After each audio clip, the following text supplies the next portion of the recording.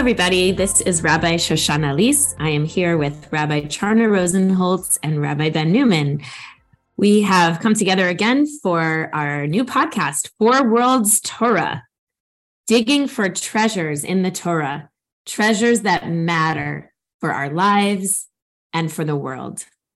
This week, we will be exploring the Torah portion, Lech Lecha, beginning with you, Rabbi Charna Rosenholtz. Thank you so much, Rabbi Shoshana.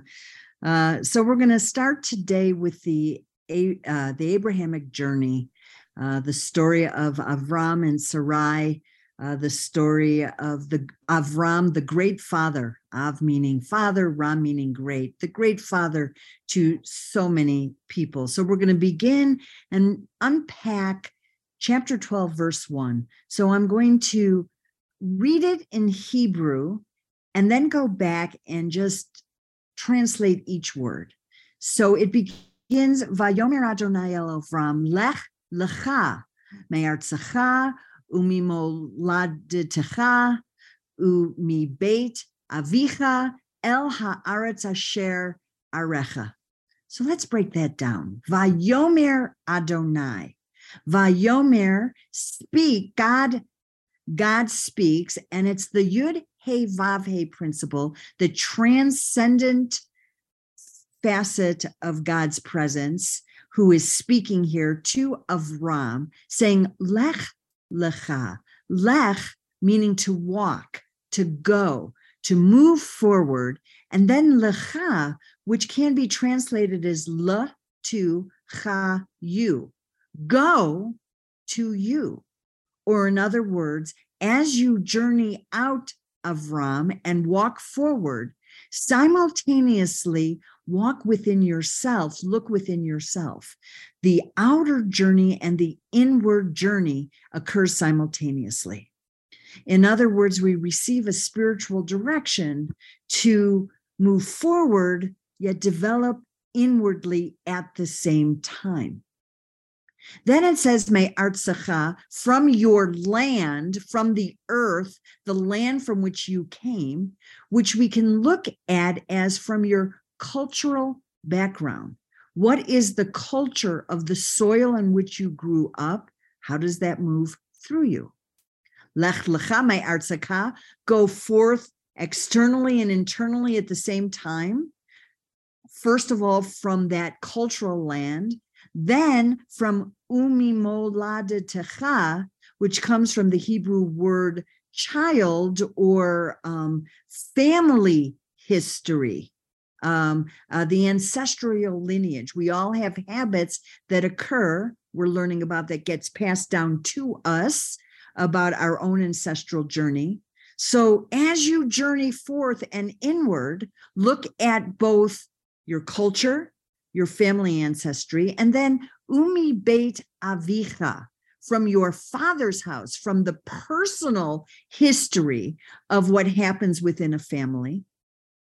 Take a look at who you are, not just from the soul spark of who you are, but how has your lineage, your culture, and your family habits helped form or inform who you are. And lastly, as you go to the land I will show you, Arecha, the land I will show you, which means you don't even know where you're going. I am saying go out. God is saying go out, not knowing where, displacing yourself from your past to create something new. It's a true walk away, letting the old collapse to allow something new to reemerge. Allow yourself to live in the ambiguity of not knowing. So, dear Rabbi friends, I offer that translation for you and would love to hear what comes up for you as you look at this spiritual instruction from that point of view. You're not going to believe what I'm going to say, but this past Sunday, we had dress up as your favorite Jewish character at Hebrew school. And I've been really deepening into this idea of purple. Like, we got to come together, this country. red and blue makes purple. And purple's always been my favorite color. So I said, who's the Jewish character? Aaron is the peacemaker, bringing together opposites. That's the peacemaker. So I dressed in purple, and then I wore a Yankees hat and a Red Sox hat.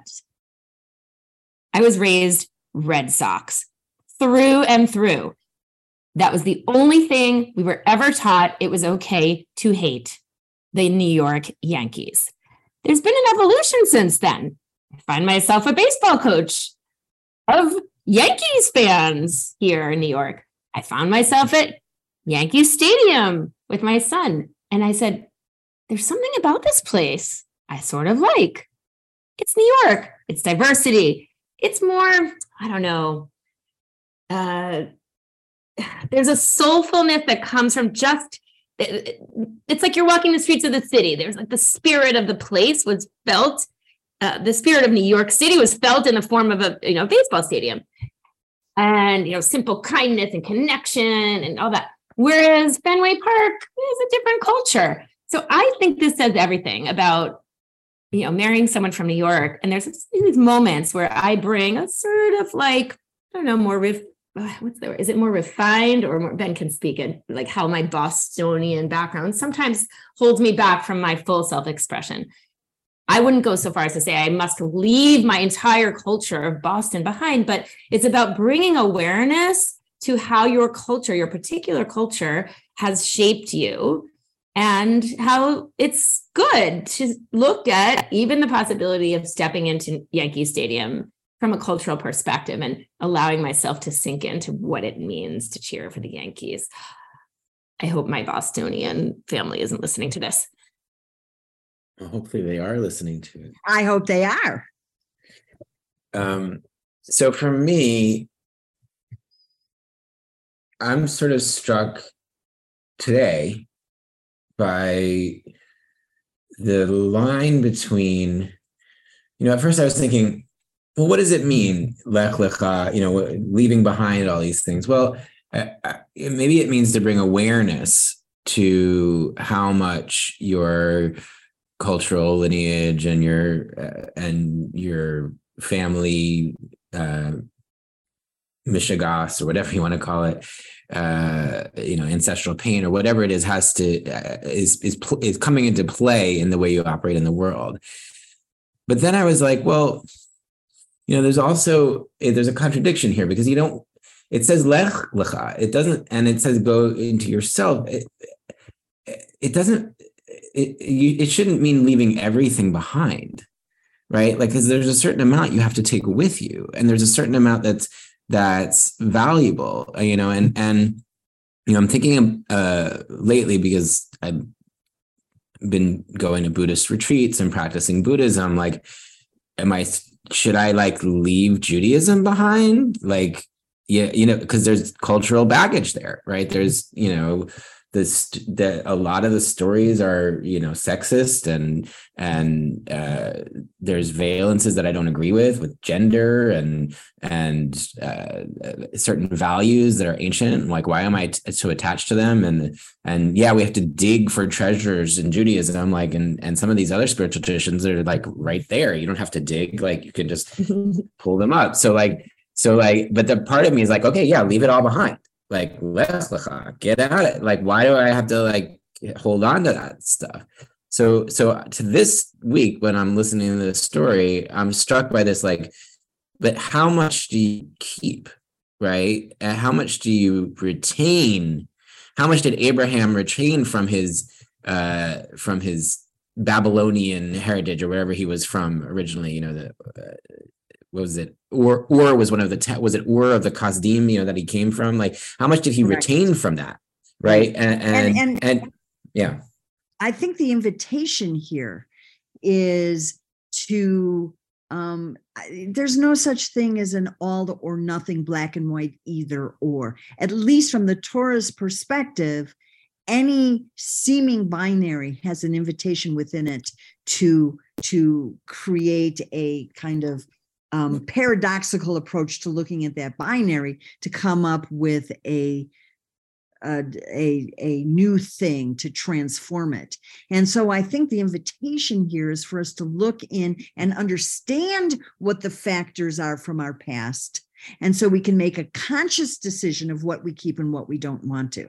So bringing awareness to it. Yeah. Bringing awareness to it. If you don't study it and explore it and understand the impact, then it controls you. When you understand it, and then you can grow out of that, you make conscious choices, allowing yourself to, quote unquote, climb the ladder of the 50 gates of understanding. Let's be very clear. This word lech, lamed has a numerical value of 30. Chaf has a numerical value of 20. 30 plus 20 is 50. You're being told there's something about this importance of 50 as an aspiration, 50 as a representation of the 50 gates of understanding, 50 as a representation of Bina, going outside of the ordinary. Allow yourself to explore and understand the factors that influence you. I think that's the invitation here. Yeah, I think that's important. And yeah, it's about bringing awareness. And I was thinking about my family that I grew up with, and last week I had sort of an experience where I felt triggered by a social interaction that I was having, and I realized that some of the triggering was actually coming from a deep pain of my family and my family upbringing. And that I had to, once I brought awareness to it, I was able to lech lecha, like I was able to get out of it and say, oh, here it is. Like, and this is about spiritual practice in general, right? Is turning a subject into an object, right? Mm-hmm. So we think, right, when we're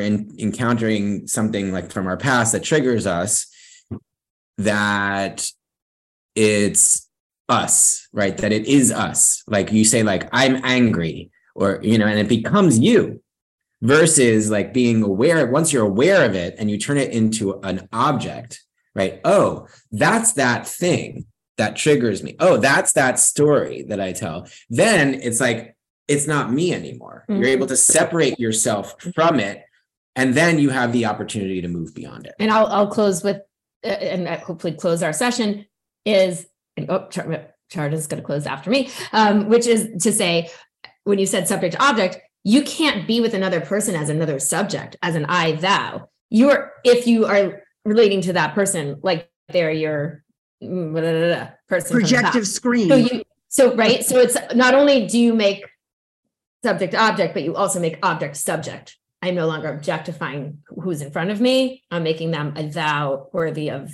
profound and mutual respect can happen. You can relate to somebody as if they're the divine within them. Exactly. In the present moment, who they actually are. Reb Charna, take us in for a landing.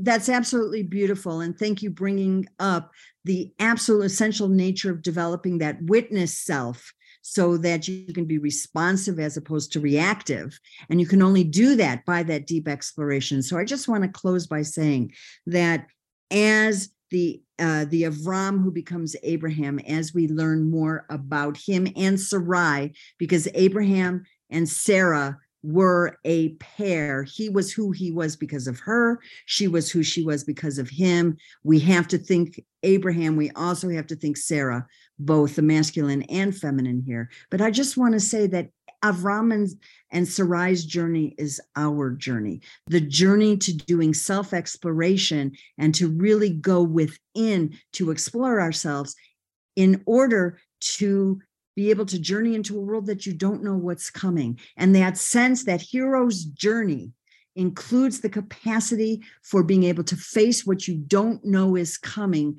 with spiritual strength and sustenance, the sense of allowing ourselves to live in the ambiguity of today's times.